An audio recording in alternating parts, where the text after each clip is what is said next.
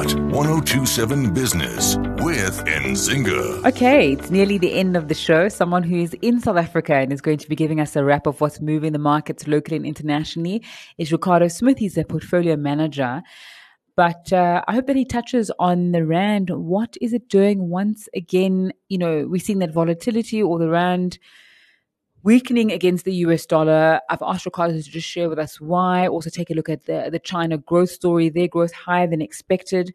And so with that, it's over to him. Hi, Nzinga. Happy New Year to you and the listeners. Looking at the markets, starting with our local markets, they are trading lower today, down about 1.5%, with all the sectors, namely resources, financials, and industrials, under pressure during today's trade. Our markets did end off 2023 on a high note with strong performance in November and December, seeing the all-share returning around 9% overall for the year. But this year we've seen our markets starting off the year of 2024 on the back foot, already down about 5% and driven mainly by resources, which have continued to be under pressure as commodity prices continue to ease. And on commodities, we're seeing platinum, gold and silver all trading weaker today, with platinum prices extending their decline year to date, together with other metals such as iron ore. In terms of global markets, they're also in the red. The US S&P 500 opened lower today, whilst in Europe and the UK, the FTSE 100 and the Euro Stoxx 50 also trading weaker today, and we did see some weakness in the Asian markets as well, which also traded lower.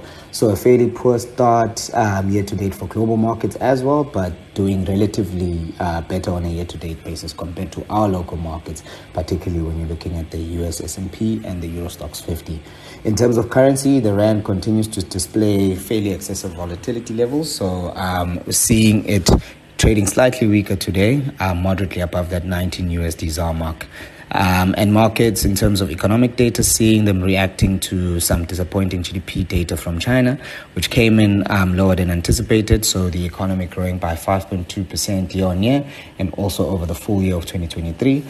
So even though it's meeting the government's target for 2023, it was relatively weaker than what markets had anticipated, considering that the economy was coming from a fairly low base, since it was coming from fairly strict COVID-19 restrictions in the previous year.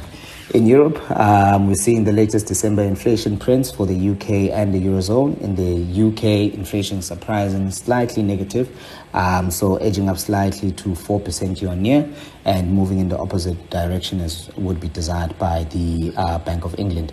Similarly, in the EU, the latest inflation print also edged up there to 2.9%, albeit relatively closer to the 2% target, but also a movement that is undesirable as it is in the opposite direction of what would be desired by the ECB.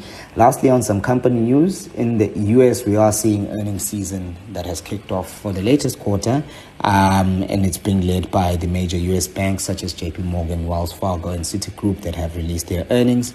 And just looking at JP Morgan, we saw positive earnings growth for the full year of 2023 as the company benefited from high net interest income specifically.